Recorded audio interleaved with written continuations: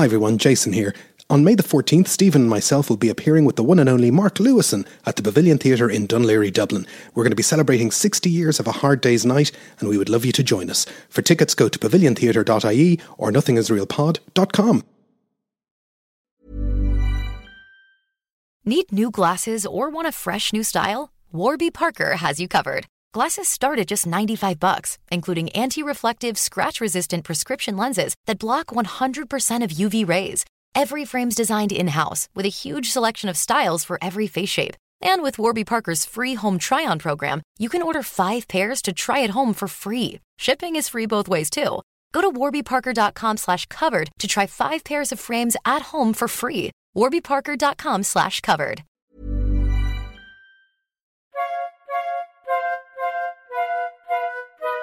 Welcome to Nothing Is Real, a podcast about the Beatles. Everybody thinks they know the Beatles, but how much do we really know?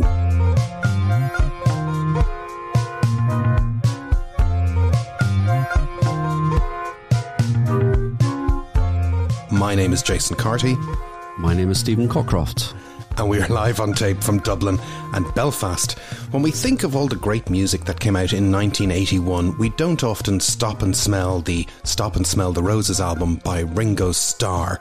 And that's not to make light of this album. It's potentially something that could have been wonderful, but maybe ended up being a lost opportunity. The Stop and Smell the Roses album, one of your favourites, Stephen? I have a confession to make. Yes, it is. Okay. I'm here to represent the defence of Stop and Smell the Roses. Mostly. Okay, well, this is going to be an interesting hour. But it is, on paper, you'd think, an album with Paul and Linda McCartney and George Harrison and Ronnie Wood and Harry Nilsson, open brackets, and I suppose Stephen Stills, close brackets. On paper, you think, could be very, very good. But it's kind of a little bit out of time, isn't it? I suppose you have to look at it in the context of Ringo's career, where he was, what he was trying to do, what he was trying to revisit. And he was trying to revisit 1973's Ringo album. He's gone back to that formula.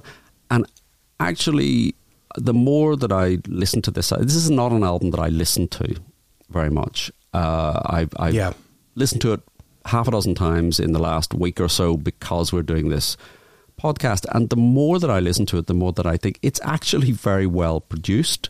Some of it sounds great. Mm-hmm. He has fantastic musicians on this, and it's compromised. Obviously, it came out in the context of, the wake of John Lennon's murder. But if you can lift it out of that context, I think it stands up pretty well. It is a coherent kind of record, yeah, and what we'll do is, in a second, we'll talk about the preamble up to its release and the albums that came before it. But he was trying to get something coherent out. And the album comes out in October 81 in the US, November 81 in the UK. It's 32 minutes long. So this episode is potentially going to be longer than the album itself. But he was trying. He was really trying with this one. This was a very deliberate attempt to relaunch his career. Mm. His career was dead in the water as a musician at this point. Well, let's trace that a little bit, because, as you say, the high watermark of Ringo's career is the Ringo album. And we've done an episode on the Ringo album already, but the legend is that at the very start of the 70s, the most successful Beatle on the singles chart, and the person who's kind of carving his own niche, is the one and only Ringo Starr. And he doesn't really capitalise on any of this by going on tour or, making himself more well known. He makes a successful follow-up called Goodnight Vienna, and those 2 albums have 7 very successful singles. But then it kind of... well, I guess the lifestyle takes over is the polite way of saying it. I think that's the problem. He has commented on this many times, that he just became a party animal. He was dabbling in music, but he was living a lifestyle rather than being a musician.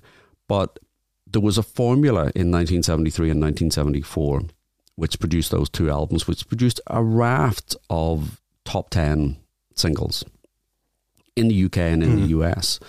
Increasingly, he was more successful in the US, which I think is the same pattern that developed for John and George, and to an extent Paul, I suppose. He then abandoned that formula, or he had less help from his former bandmates.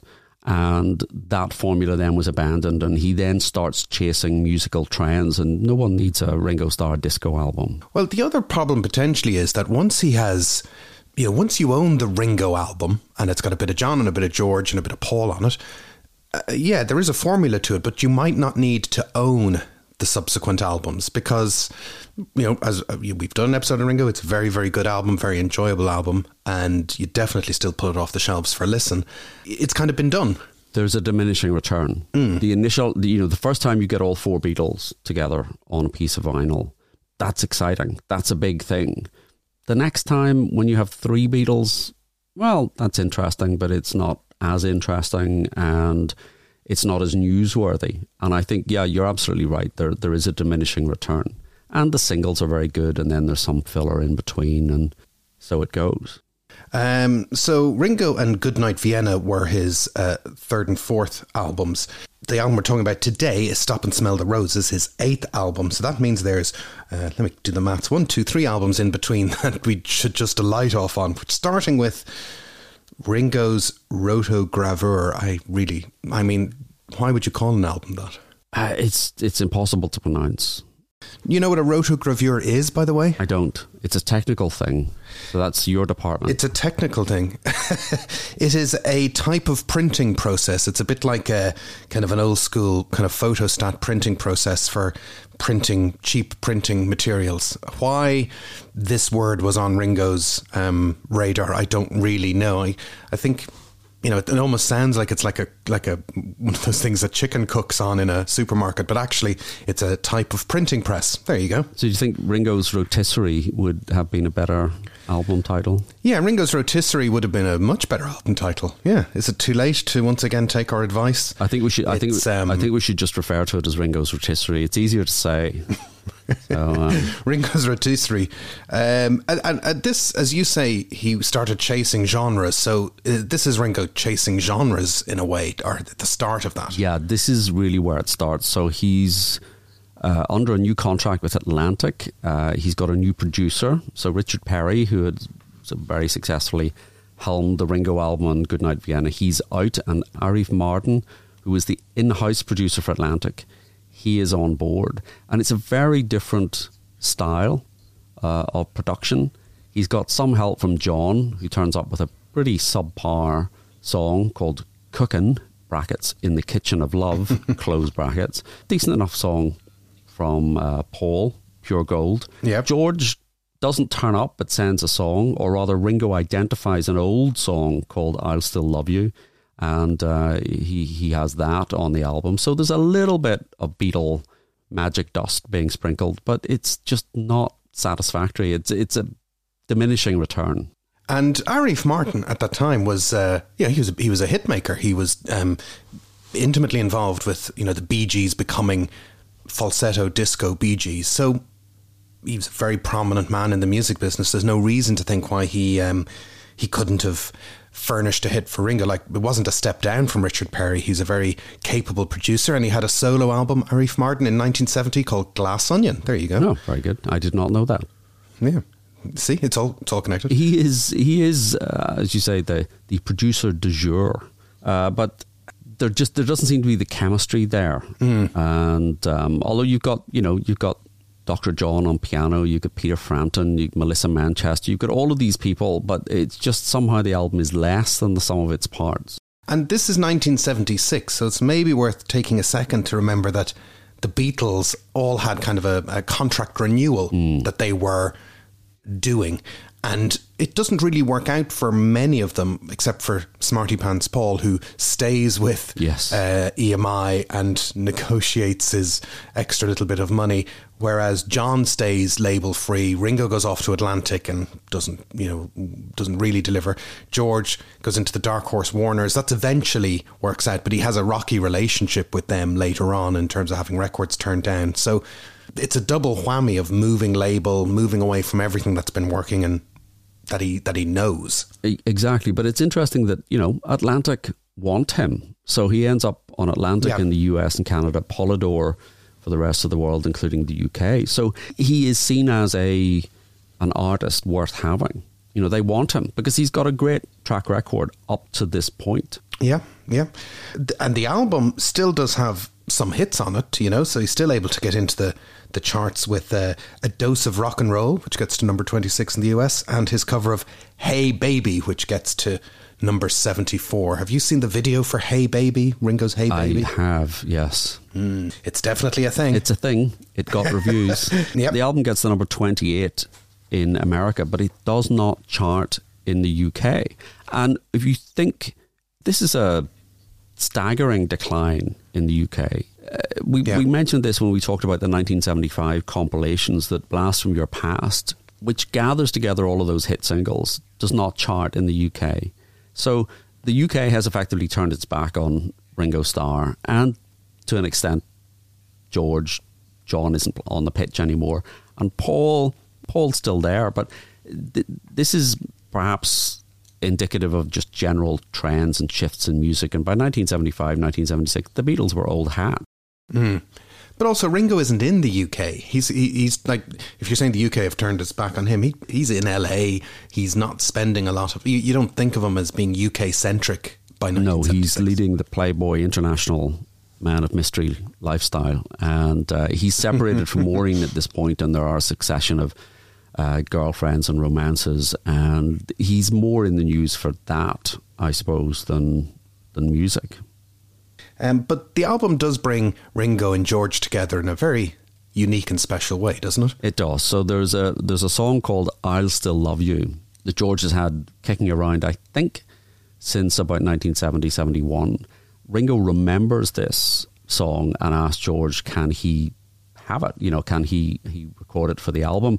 George is sort of working out his relationship with Dark Horse, A&M, Warner Brothers.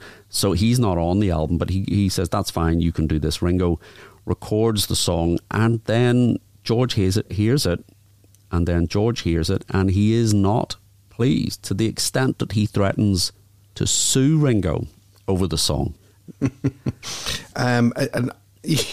But he does start an action, doesn't he? He does go through the process. He does. So it's difficult to pinpoint exactly how far this got, but certainly legal proceedings are threatened. Lawyers are instructed, and it's difficult to see what grounds George had. You know, what has Ringo done here? What law has been broken? What tort has been committed? There's a podcast on that, yeah. It's never really been satisfactorily explained. There is a fantastically awkward interview in 1988 on the Aspel show, which is a UK chat show, on which they both appear. And Ringo at one point says, "Oh, Georgie threatened to sue me once, but I still love you, Georgie." And George looks mortified. He looks incredibly embarrassed. My supposition is that Ringo had a guitar part on this song played by Lon Van Eaton, who was an Apple artist, Derek and Lon Van Eaton, and it's very like George. It's not quite a sound alike, but it's as if he's trying to imply or have people infer that George is actually playing this. And I suspect that might be the reason that George felt he was being impersonated. Yes. The Aspel interview in 1988 is quite a unique thing. I remember seeing it as a very young Beatlehead and being very excited that George and Ringo were on a talk show together.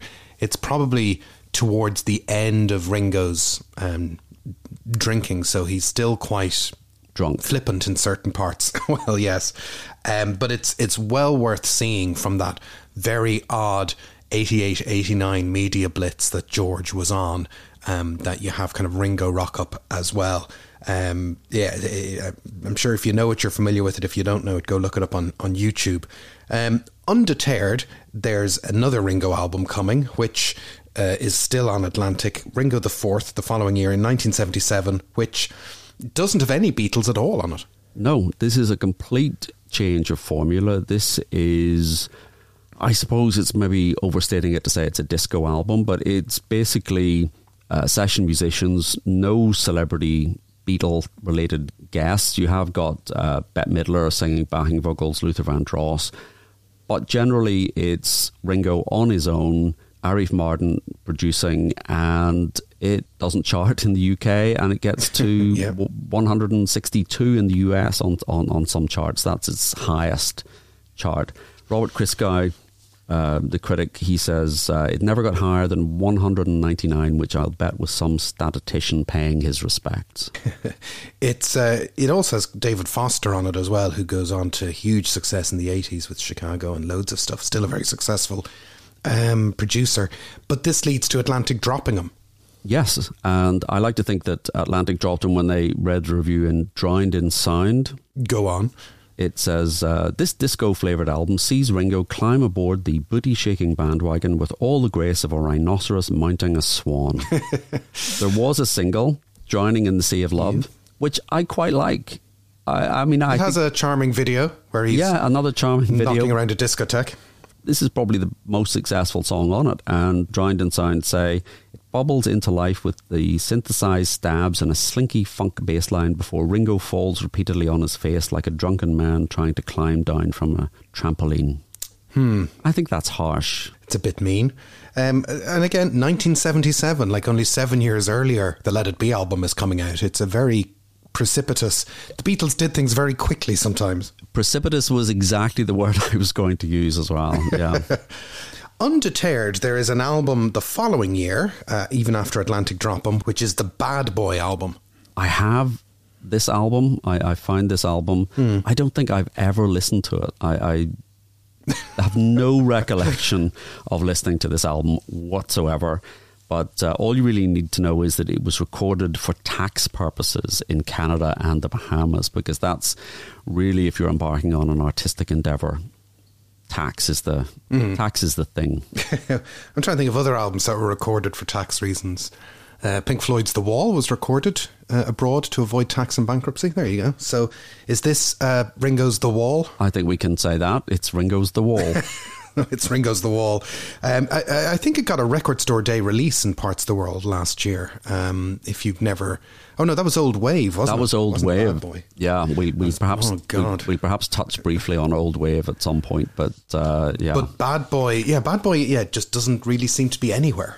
No, it doesn't chart in the UK. It gets to number 129 in the States, and Polydor, this is 3 consecutive albums have not charted in the UK. They promptly drop him from the label. So that's his career. Oh dear. His career is basically over. So as you say, in 9 years, from 1970 to 1979, he's gone from Let It Be, picking up an Oscar, being the most successful Beatle in terms of singles chart success, to being dropped by a label. And we mentioned at the start of our 1980 episode that Ringo doesn't have a very comfortable 1979. He becomes very, very ill. He's into hospital in Monte Carlo with peritonitis, which is a recurrence of his childhood illnesses. He is still very much dealing with his alcoholism. Yeah. He does have the famous meetup with Paul and George at Eric Clapton's wedding, and they make their boozy appearance together. Thankfully, no recordings exist. And John also sends Ringo a postcard in May with a very nice message. This turns up in Postcards from the Boys, which is a charming book that Ringo brought out. And yeah, John says, Blondie's Heart of Glass is the type of stuff y'all should do. So John's giving him career, and I'm not sure that that's good career advice at this point. Well, I guess what John is getting at is, there's crossover music with, you can be a rock band and be disco and all the rest. I guess that's the main thing that might be percolating around in his head. In 1979, though, yeah? I was going to say, can you imagine a Ringo Starr cover version of Heart of Glass? No. No, I can't. But 1979 is also the year of Ringo and Barbara, where they become a couple. He's filming Caveman at the start of 79, and so Ringo and Barbara become an item. Yes, which is a marvellous film, and probably the best thing about Caveman is that, it brings Ringo and Barbara back together. Well, it seems to be a marvellous marriage, let's just put it that way. It seems, the relationship seems to be rock solid, and they sort of click straight away. And Barbara Bach talks about this, that, you know, she wasn't really sure who was going to be in the film. And interestingly, Ringo's part was originally offered to Dudley Moore. So there you go. Well, you can kind of, it does look like the kind of movie that's been turned down by Dudley Moore. Yeah. You know? Yeah, that's true. It's like, we need a Dudley Moore vehicle. What if he's a caveman? And he says no. But Ringo has more bad luck at the end of the year. On the 28th of November, his Hollywood home gets destroyed by fire, and possibly a lot of memorabilia and other things get destroyed as well. Yes, and you've seen the news clip of this? I have. It's on YouTube, and it's well worth seeking out. And Ringo he's kind of bleary-eyed. He says, he's asked for a quote, and he says, the house went on fire, that's exactly what happened, which is not wrong. He's not wrong. And at one point, am I right in saying they play It Don't Come Easy over the top of the footage? At one point. Yeah, now, I don't know whether that's an artefact from wherever the original poster got the music from. What you also see in the crowd milling around outside Ringo's house is Chevy Chase, which is a very 1979 thing. We are not doing a Saturday Night Live episode. I'm just... Chevy... No, you don't. No, it's another. It's another connection between the Beatles and Saturday Night Live. What I did like was the news anchor says the damage done came to the value of $135,000, and if there was key memorabilia destroyed that day, which we think there was, it's a lot more than $135,000 worth of damage. Yeah, it's interesting that in 1979 that memorabilia may only have been worth $135,000, but in 2-3 years later it would have been worth millions. So you kind of get to this point where it's a new decade, it's 1980, and the notion is that, you know, let's do a relaunch, let's try and figure out how to get Ringo back in front of the public consciousness.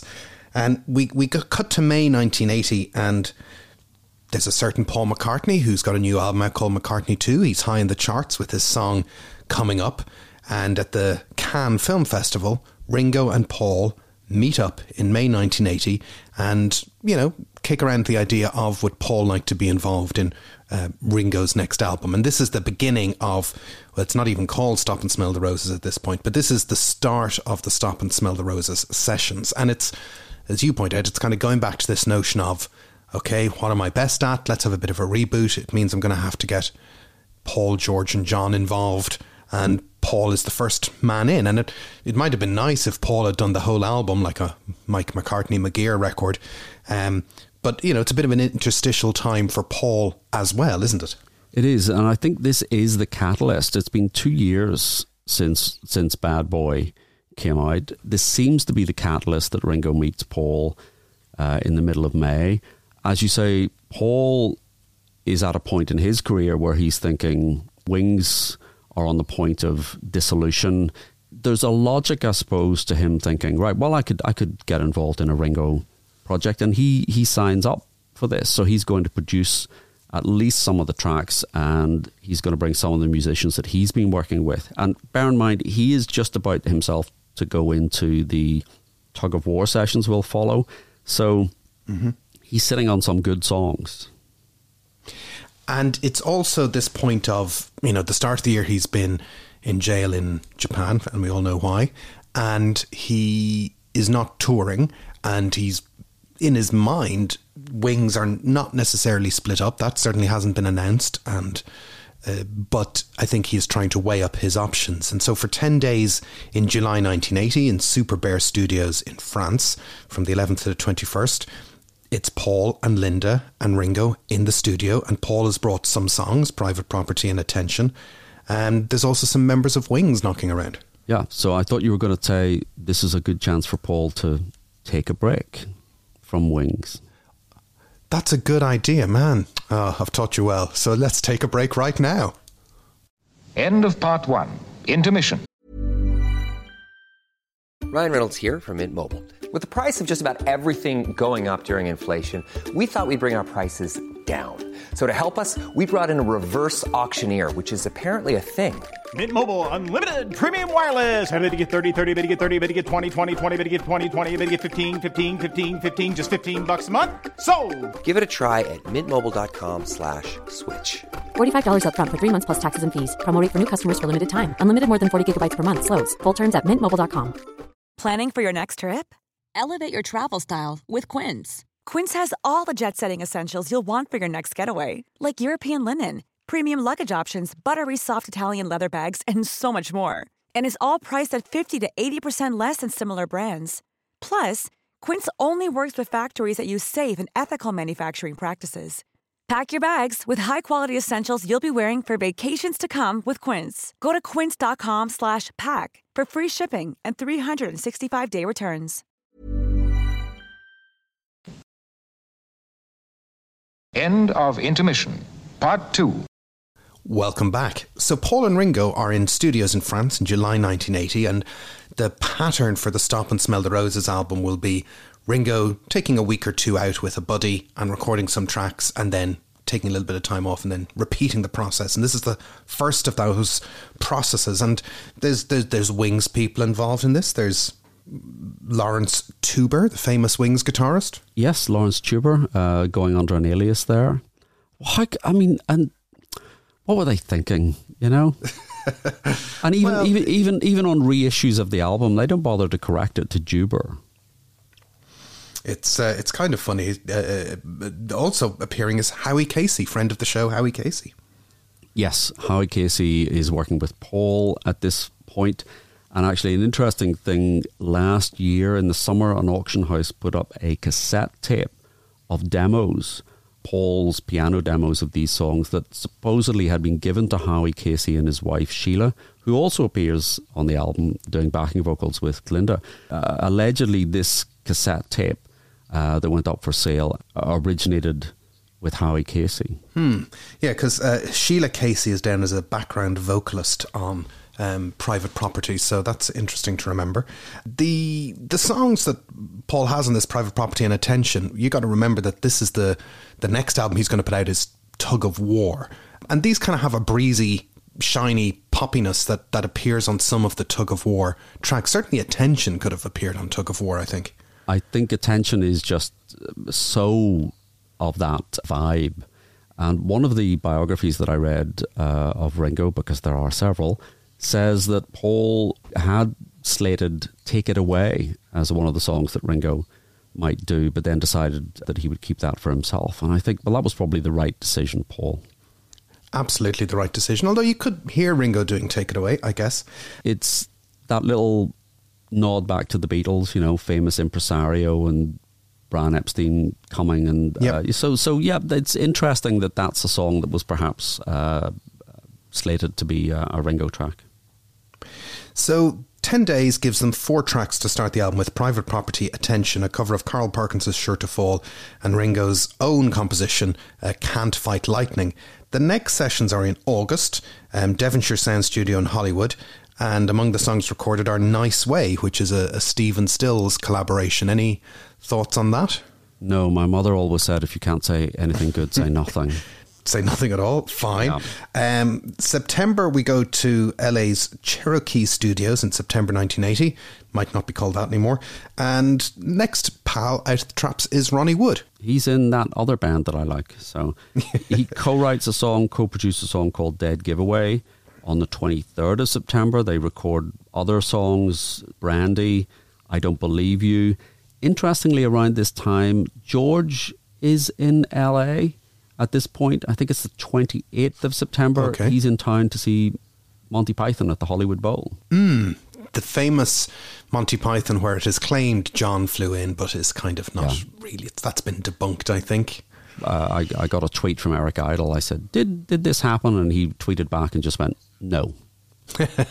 There you go. So I think that's definitive. But old friend of Ringo, Harry Nilsson, turns up, and he writes and produces your favourite song, Drumming Is My Madness. Drumming Is My Madness. Now, Drumming Is My Madness years ago used to get played by Danny Baker on the radio in London as this kind of mad song. And out of context, Drumming Is My Madness is, it's kind of lovable but terrible but great but nonsense. And it's written by Harry Nilsson, and it's got an arrangement by Van Dyke Parks, if I'm saying that right. And, you think, oh man, I'd love to hear a song that Harry Nilsson has written that Van Dyke Parks has arranged that has a Beatle on it and its drumming is my madness. With the refrain, watch me now, riz off, which is the best bit. And then you'd love to hear that, and then you hear it. Yeah, and then you don't want to hear it again. They also, Ringo and Harry also co-write the what eventually becomes the title track, Stop and Take the Time to Smell the Roses. Almost the title track, I suppose. Yeah. And then the sessions move on again, and there's some inconsistency in the reporting as to where Ringo goes next. Either he goes to New York on the 15th of November to meet John Lennon, or he goes to Friar Park on the 19th of November to meet George, and then meets John after that. So there is a discrepancy in the timeline here. Keith Badman will say it's the 26th of November. Ringo has said the 15th of November. Okay, so he either meets George first or he meets John first. And what we do know for a fact is that he meets George and spends a week in FP Shot on the 19th to the 25th of November. So Friar Park Studio is FP Shot, and we're in George's house. And there are two songs that George gives to Ringo. One of them is Rack My Brain, and the other one is All Those Years Ago. All Those Years Ago. Now, sadly, Ringo's November 1980 version of All Those Years Ago never seems to have surfaced. No, although I think from what I read, he did record it. There were several passes of this song. It had different lyrics, obviously. It was in a key that Ringo didn't particularly like. He didn't particularly like the lyrics, and he was just generally unhappy with it. So it was abandoned. But this is one of the songs that I think exists. And, you know what is in the Friar Park vault? There's a lot there, and I think there probably is a reasonably finished version of All Those Years Ago in the vault somewhere. Yeah, I'd love to hear that, to hear what the song was like before it becomes a very different song a couple of weeks later. And there's also a cover version of a 1950s ballad, You Belong to Me, which is a nice thing. Yes. I don't know the origins of that song. I know this song because Bob Dylan recorded a version of it for the Natural Born Killers soundtrack, which is a very good version, very different from Ringo's version, naturally. You don't say. So then there's the John meeting, which either happens on the back end of meeting George or before he meets George. Irrespective of whether it was before or after, it is definitely the last time that Ringo meets John. Yes, that's right.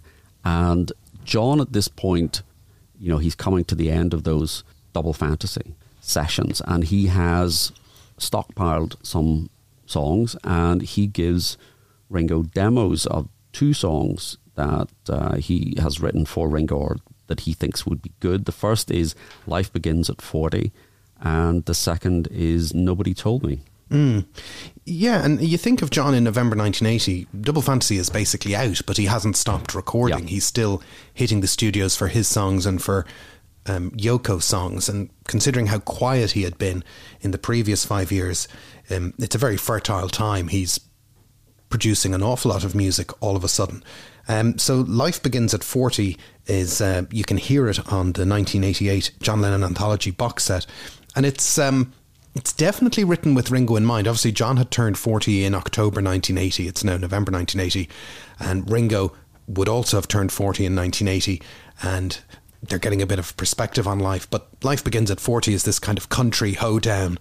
Act naturally, Ringo. What goes on, Ringo. You can hear it's written for that type of Ringo. It's very much in that style. You can't imagine this is a song that John would record, himself. This is tailor-made for Ringo, I think. And there's a spoken introduction. I'd like to welcome you here to the Dakota Country and Western Club, and in return for Miss Yoko's wonderful gift, I'd like this morning to sing for you a little ditty that occurred to me in the throes of my sleep. It's called Life Begins at 40. And it's interesting, and it'd be interesting to see what Ringo would have done with it, because there's a country style track on the album, will end up on the album, and it could have been this. And Nobody Told Me, which is a song we all know very well. And again, a bit like Take It Away. It's like a very good song that Ringo almost got his hands on. And you can imagine Ringo singing it because it has this kind of slightly wacky lyric, slightly wacky premise. And, you know, Nobody Told Me There'd Be Days Like These is a very kind of Ringoism type of, oh, here I go, nobody told me there'd be days. You know, it makes sense as a song to give to Ringo. Absolutely. This is a song I still think Ringo could have a go at this. I think, you know, this is a song, it doesn't have a great range. It's not, vocally does not require Caruso or a Paul McCartney. So I think Ringo could definitely have done this, and it's a fantastic track. And it begins, you can go onto YouTube and hear the original version from 1976 called Everybody's Talking, Nobody's Talking, which is basically the bones of the song. The chorus is kind of not there yet, but the little sort of piano bit between the verse and the chorus is there. It's a good demo. And I kind of like John's late 70s beatbox demos, which are, you know, just have a very straightforward beatbox behind them. Yeah. And he's putting his songs on top. It's very good. But the plan is that there's going to be a studio session on the 14th of January 1981, and Lennon is going to produce the tracks for Ringo's album. So again, this is mimicking the Ringo album from 1973. Ringo said at the time, he and Yoko came to our hotel and we had a great time saying hello again. His head was together, his album was done. We worked it all out, that come January we were going into the studio together. So before Christmas on the 4th of December, Ringo adds some more vocals to a remake of Back Off Boogaloo, and then he flies to the Bahamas to be with Barbara Bach. And after the events of the 8th of December, he flies back to New York to be with Yoko. But December is a month that changes everything. Yes. What is fascinating is that he still keeps the studio date for the 14th of January 1981. That's when Ringo goes back to the studio and goes back to work. Yes, that seems very strange. The fact that he must be in the studio thinking, this is the time and the place where I would have been working with John. But yet he keeps the date. He keeps the date. He keeps the date. He's working with Ronnie Wood. He does about 3 days in the studio and then some more sessions on the 20th of January to the 12th of February, some intermittent days. And then there's final mixes done in February 1980, and 10 tracks are chosen for the album. Attention, Private Property, You've Got a Nice Way, Wake Up, You Can't Fight Lightning, Rock My Brain Dead, Giveaway, Brandy, You Belong to Me, Stop and Take the Time to Smell the Roses. So obviously, you know, Drumming Is My Madness is missing, but 3 of these songs get dropped. Yeah, so Wake Up, Brandy, and You Can't Fight Lightning all get dropped. Now, what I will say is Wake Up is a song that, it's not a very good song, so we can just ignore that. Yeah. Brandy is a sort of maudlin song of lost love, I suppose, shall we say. And it opens with the immortal line, I'm sitting by the fireplace in my favourite dungarees. And that's lovely. It just goes downhill from there. And I think it's probably right that those songs were dropped. You Can't Fight Lightning it's just a very odd song. I think if you've got drumming, it's clearly Drumming Is My Madness is the song that replaces this, I think, because they're very similar in the sense that it's just a groove, it's just a title repeated. Ringo clearly likes this song because he re-recorded it in 2017 on the Give More Love album. So it has some resonance or some meaning for him, but you can hear the original on YouTube and you can hear the re-recorded version as a bonus track on Give More Love. And the plan is that the album is going to come out as Can't Fight Lightning in April 1981, and there's a cover shoot done. I think it's done at Griffith Observatory in Los Angeles? Yes, we had a lucky escape here. So Ringo does this photo shoot at Griffith's Observatory, and there is one shot where he is standing in front of a Van de Graaff generator, so that you can't really see it, but you can see the electricity being generated. Looks as if it's coming out of his ears, and Ringo is so taken with this, he wants this as the cover shot, and he decides to rename the album Ringo Stein. He said. Now, if you would like to see that shot, it is used on a compilation called Starstruck, the Best of Ringo Starr Volume 2, which comes out on Rhino, and it is pretty bad. I'm not saying the cover we got is pretty good, but it's better than Ringo Stein. But the album does not come out in April 1981. He has a dispute with the Portrait label and their distributor, and he instead signs with RCA and the subsidiary label Boardwalk in the US. But it doesn't matter, because April 1981 is a very happy month for Ringo Starr.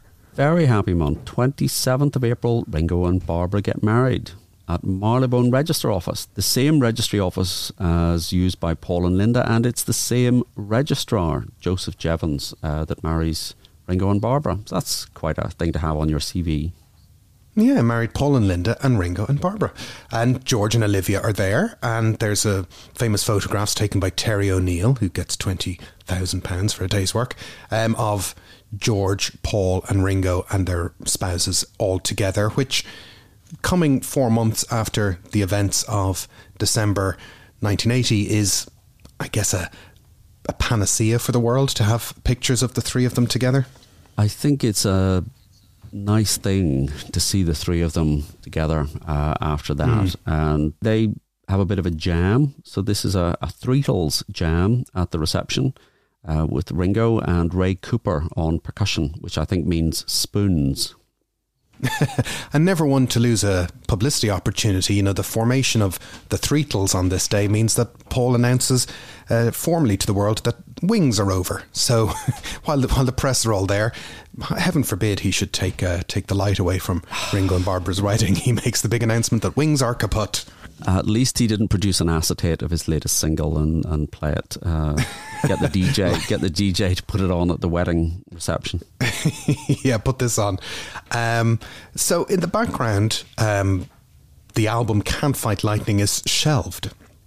And so they jiggle things around, and they don't have to go back into the studio to re-record any extra tracks. They just jiggle them around, and off the shelf comes Drumming Is My Madness, Sure to Fall, and the reworking of Back Off Boogaloo. And the album gets retitled Stop and Smell the Roses.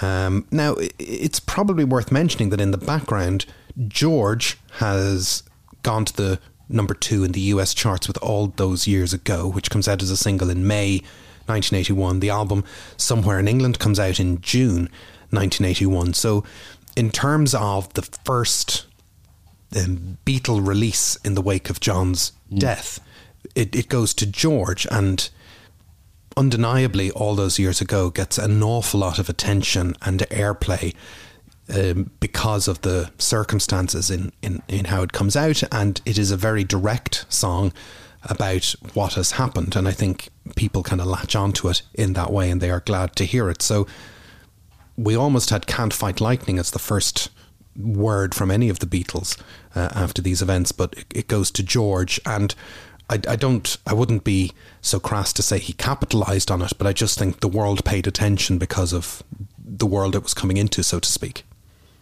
I think that's right. And what we should also remember is Somewhere in England is the album that Warner Brothers rejected. Yes. So it was due to come out in 1980. Exactly. So when it first was given to the record company, they said, no, don't like this. You need to go away. You need to re-record some tracks. You need to change. We're not going to put this out. And this is what causes it to be delayed. So interestingly, at the same time that Ringo is having these difficulties finding a label, George is similarly struggling, or is having a record rejected, and that's a new thing. I mean, I know Paul in the past, he wanted a double album version of Red Rose Speedway, and the record company said, don't think so. But here, both George and Ringo are being told this record isn't coming out unless you change it, which is a completely new experience. But yeah, it results in All Those Years Ago being the first product post John Lennon's death. And I think you're absolutely right. This is not, if this song had come out in other circumstances, I don't think it would have charted. I remember it being played on Top of the Pops in the UK. I remember the talk being, Ringo is on this, Paul is on this, George songs, so it was a reunion of sorts, although that side of it was not being overplayed. Stop and Smell the Roses is heading to the shops, and what do you think of the cover of Stop and Smell the Roses? Well, I think my notes, I think I have written down here, it is shockingly poor. Now, I think it could have been worse.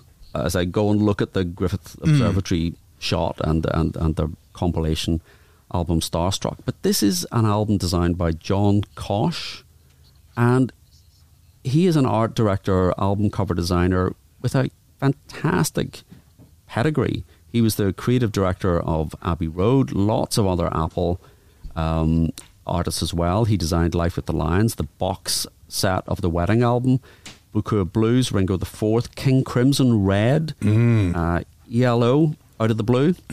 There's two back-to-back favourites. And Donovan, Essence to Essence, and Live in Japan. Keep part of anybody's record collection. It is very poor, but I think he's working with Ringo not looking his best. I think the moustache, yes, the slightly Alvin Stardust look is not doing him any favours. Well, the Sgt. Pepper moustache is back, baby. I think what people maybe don't realise is the back cover of Stop and Smell the Roses, which is a very sexy cover, Stephen, where Ringo is kind of coyly looking down with an open shirt, dressed as a policeman holding some flowers. It very much reminded me of George Michael's Outside video in 1998 when he's dancing around as a sexy policeman. So if you've never looked at the back of Stop and Smell the Roses, stop and smell the cover, have a look at it. It's quite something. So you're saying that Ringo looks like George Michael? I think if you were to show people the back cover of Stop and Smell the Roses and say, who is this person? This person's very famous. You wouldn't necessarily know it's Ringo. It's a very odd back cover. No, I think that's true. I think that's true. Yeah. It's ill-advised, I think, is the word. Well, yeah, I think you could argue if it would be a better front cover. It wouldn't. The album eventually comes out on October 1981, and Rack My Brain is the lead single, and it comes out on the 13th of November in the UK. The album reaches 98 in the US. It does not sell anything in the UK, really. No, not at all. I think there's a statistic, or this may be an apocryphal thing, saying that HMB's flagship store, it sold 30 copies during December. Big Christmas rush. Good Lord. So even with all the goodwill that is existing towards Paul, George and Ringo, to not be able to sell 100 copies in the UK's biggest record store is not a good sign. And there is a second single where they released Paul McCartney's Private Property in January 1982, and that fails to chart anywhere. And once again, history repeats itself, and Ringo gets dropped by the label. Yeah, it is surprising. This is a record that has all three Beatles on it. It has Harry Nilsson on it. It has Ronnie Wood on it. Okay, it also has Stephen Stills on it. But, it's an impressive roster of talent. And there is that goodwill that has propelled George's album and George's single into the chart. And it just does not seem to extend to Ringo, which is a shame.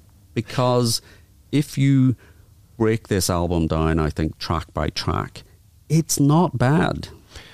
Well, let's look at some of the tracks. We've talked about some of these as they've been recorded. Side one opens with Private Property, written and produced by Paul, features Lawrence Tuber, Harry Casey. It's a very breezy song. It reminds me a bit of, we've mentioned this before, there's a comedy sketch from the 1980s from Spitting Image where puppet Paul McCartney is just writing songs about things he sees. It feels like a very automatic kind of Paul lyric, and on PC, she's my private property, talking about his lady, which that's not great. No trespassing allowed. But the second track, Rack My Brain, which is the lead single, Ringo's last US top 40 hit, written and produced by George. Very classic George. You can imagine George singing this one.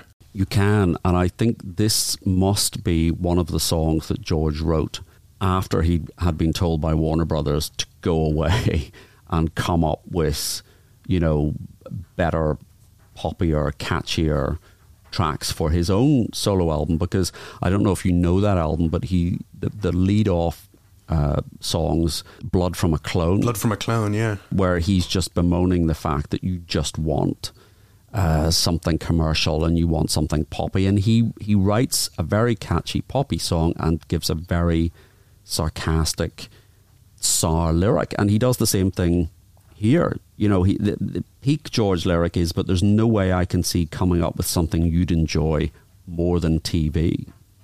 You know, that's very George. It's got one of George's patented Sky, Rain lyrics, but it's very nicely put together. I think they did it very fast.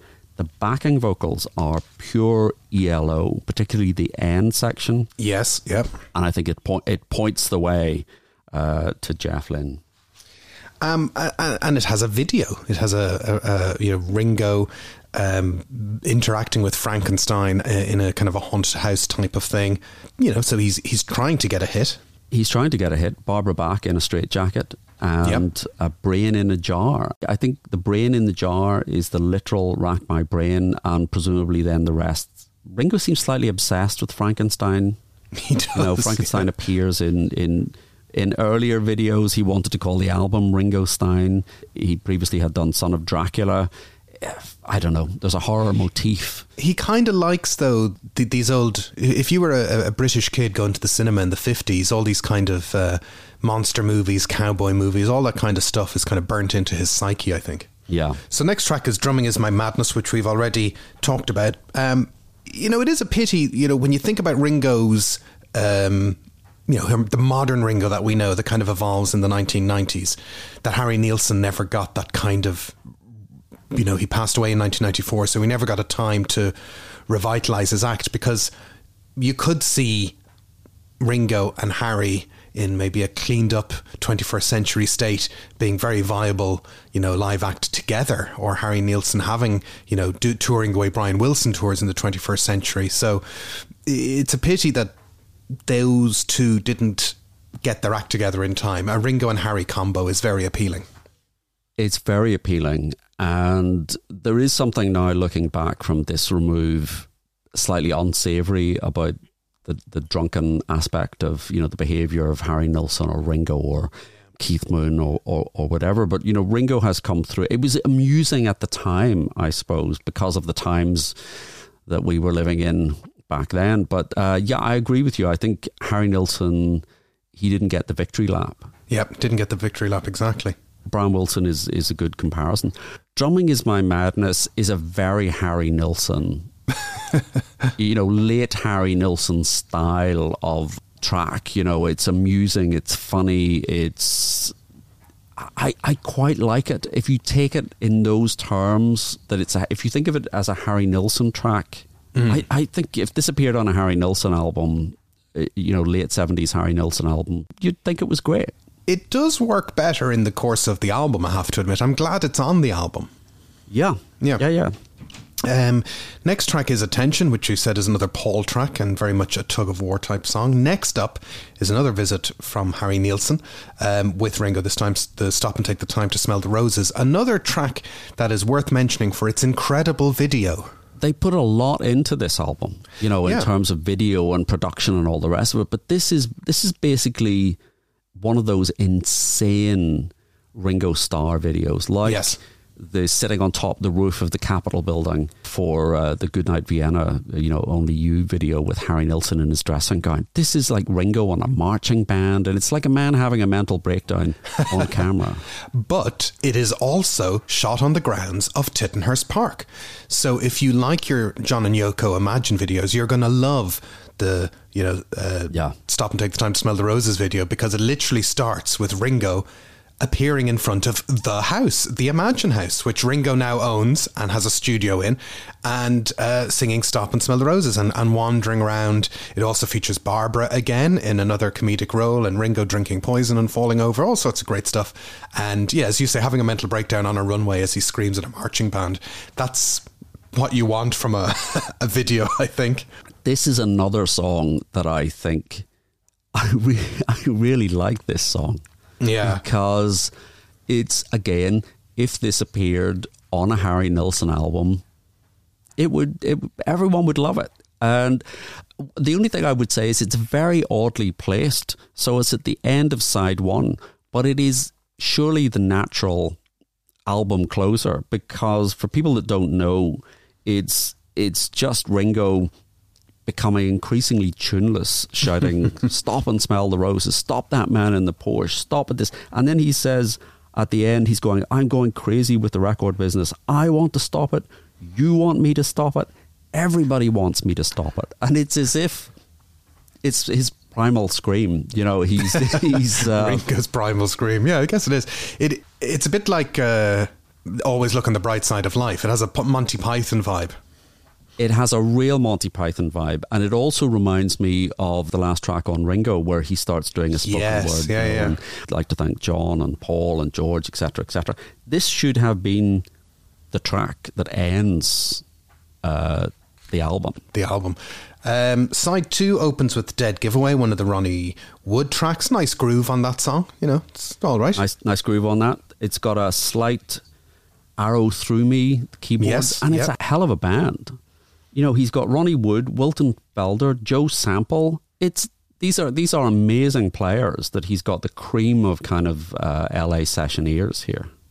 Next up, 2 covers. You Belong to Me, which, as you said, Bob Dylan covered for Natural Born Killers, produced by George and written in 1952. Could I say, when I listen to this, when they get to the middle, I just want Paul to be replicating the kazoo solo or the mouth sax from You're 16. Listen to that song and tell me that is not exactly what was needed at that point. It's a very funny version of the song, but it really needed Paul, and I think he could have reprised his earlier performance. Next track is, again, another cover, Sure to Fall in Love with You, written by Carl Perkins, produced by Paul, and this track sounds gorgeous. This song is lovely.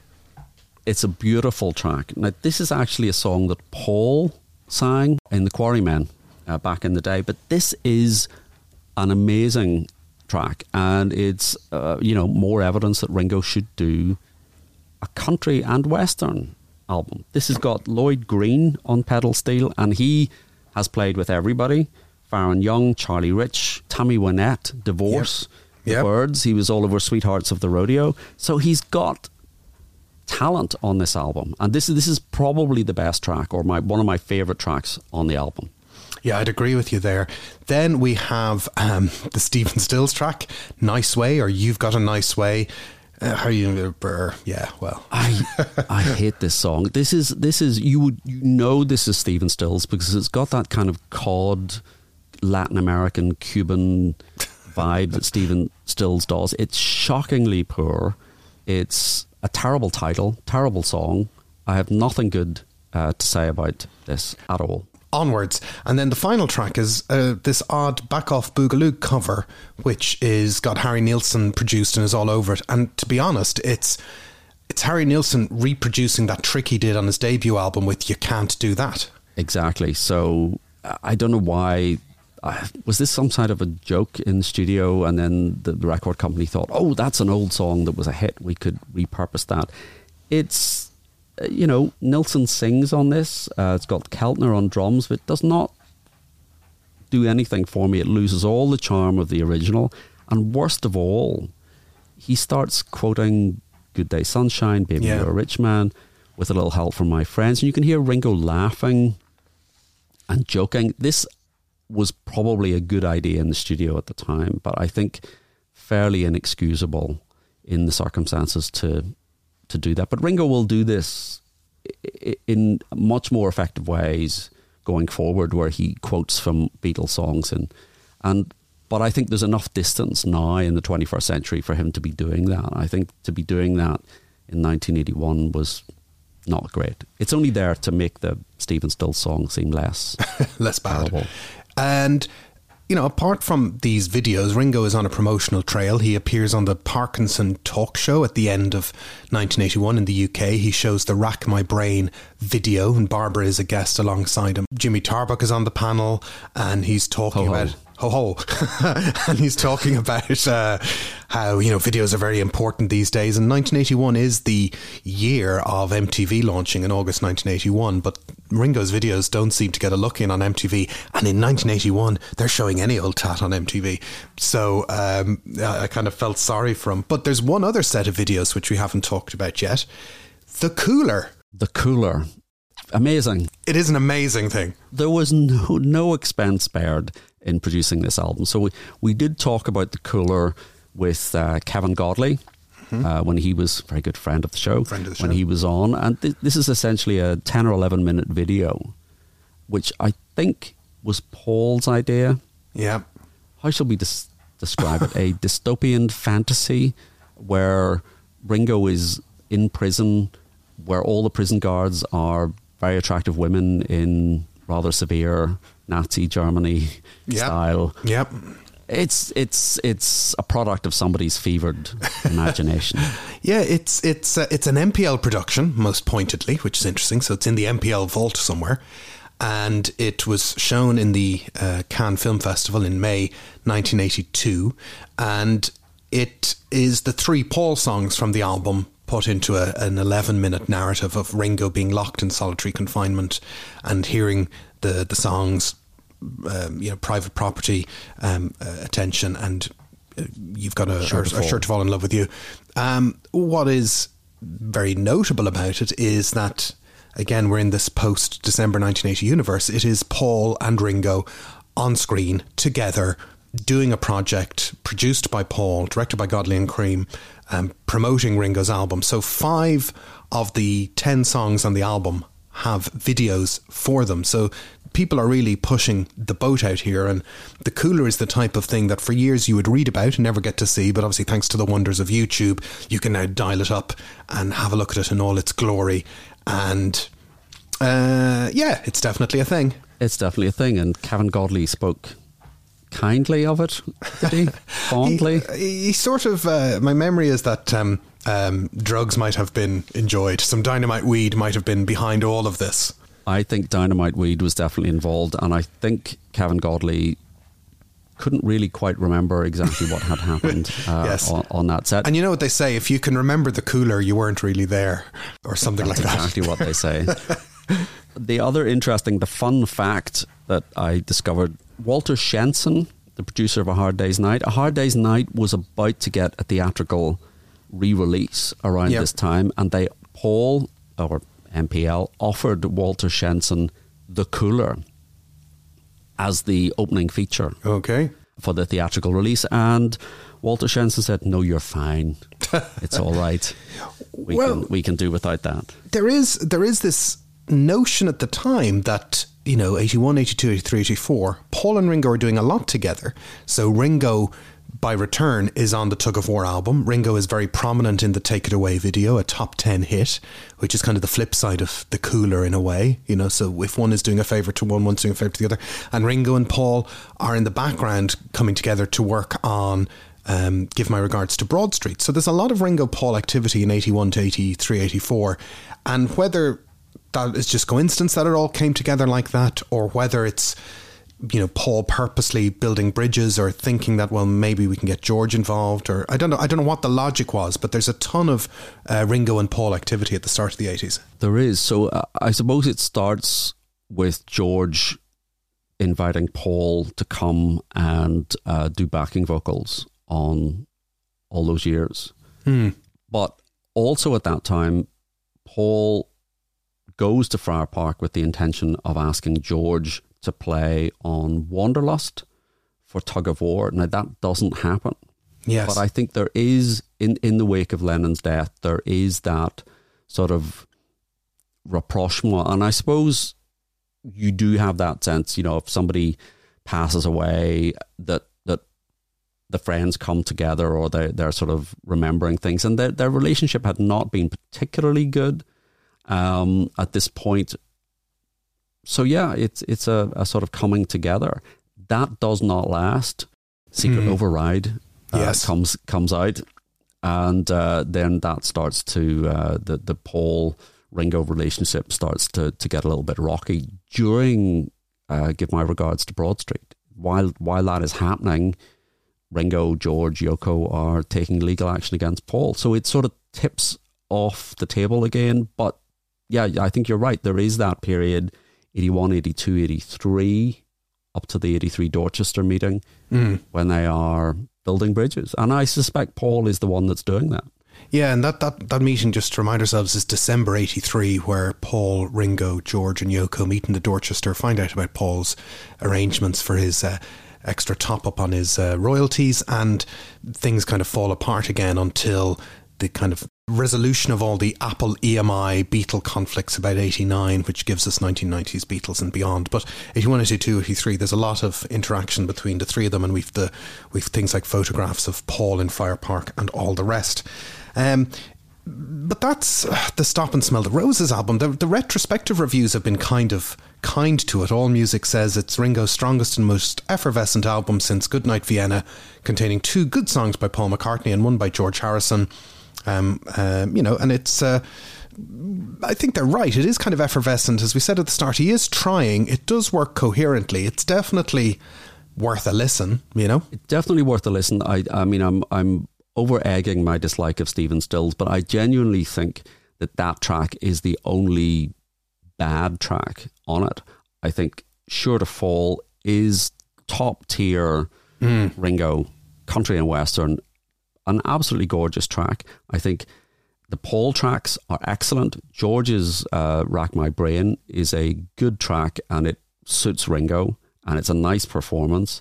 So there's a lot to admire in this, and I think if you hear the Nilsson tracks, the title track and Drumming Is My Madness, out of context, they sound bonkers, absolutely bonkers. But they work in the context of the album, and you can't get past the fact that it's Ringo Starr, Harry Nilsson, Van Dyke Parks.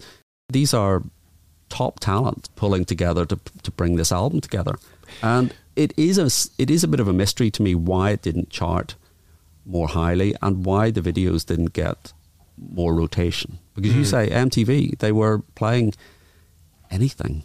They were playing anything. If you go back and look at, there's a list online of the first 24 hours on MTV of the videos they played, because everyone kind of knows, well, Video Killed the Radio Star was the first track, and then the second track was Pat Benatar, and then they're playing, Do You Think I'm Sexy by Rod Stewart. They're playing Split Enz videos, Elvis Costello videos, Pretender videos. They're trying to find a groove of who has made a video in 1981. And if you've made a video in 1981, you should be able to get on MTV, because they're putting all sorts of stuff up there.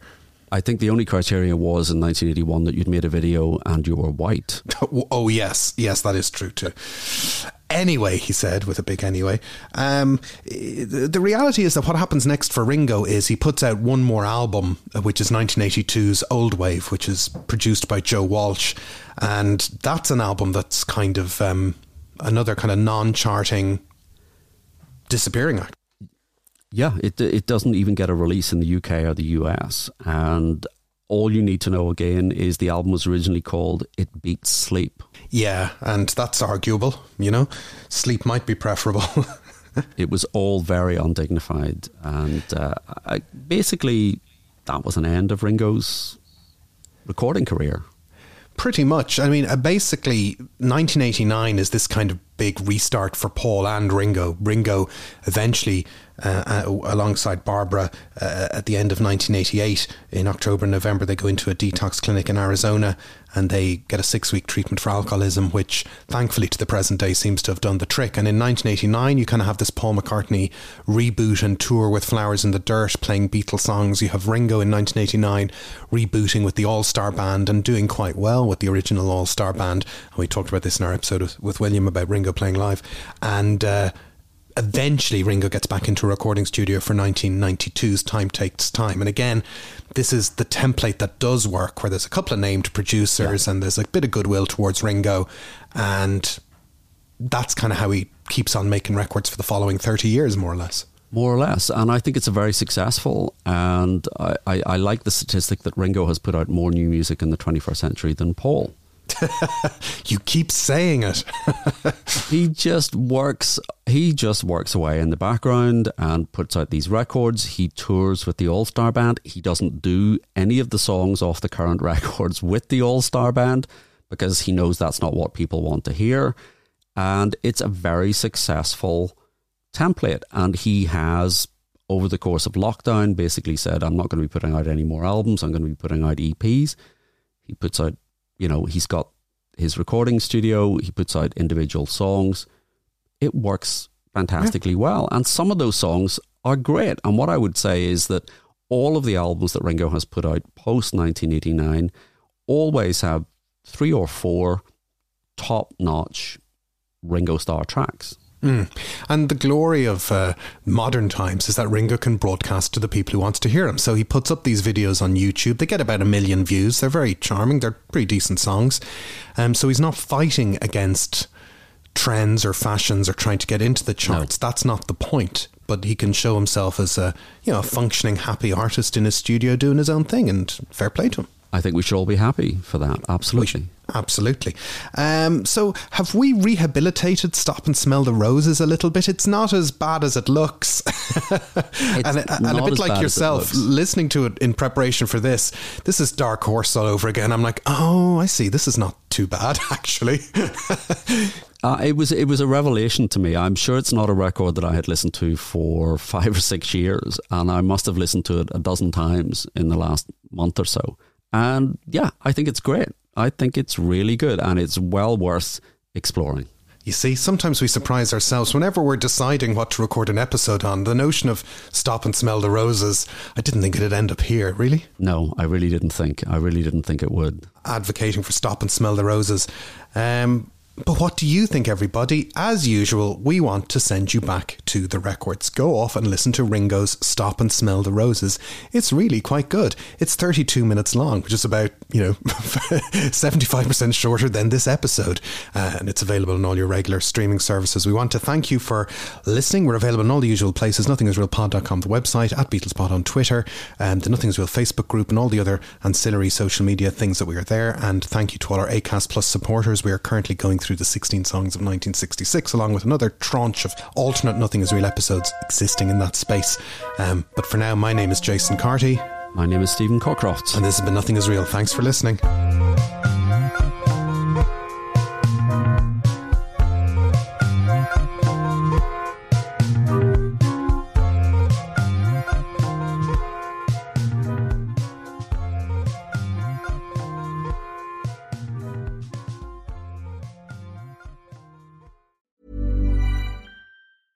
Even when we're on a budget, we still deserve nice things. Quince is a place to scoop up stunning high-end goods for 50 to 80% less than similar brands. They have buttery soft cashmere sweaters starting at $50, luxurious Italian leather bags, and so much more. Plus, Quince only works with factories that use safe, ethical, and responsible manufacturing. Get the high-end goods you'll love without the high price tag with Quince. Go to quince.com/style for free shipping and 365-day returns. Thanks for listening to Nothing Is Real. We hope you enjoyed today's episode, and if you did, why not become a member? You'll get access to ad-free content, bonus episodes, and so much more. Follow the link in the show notes, sign up on Acast Plus, or visit our website, nothingisrealpod.com.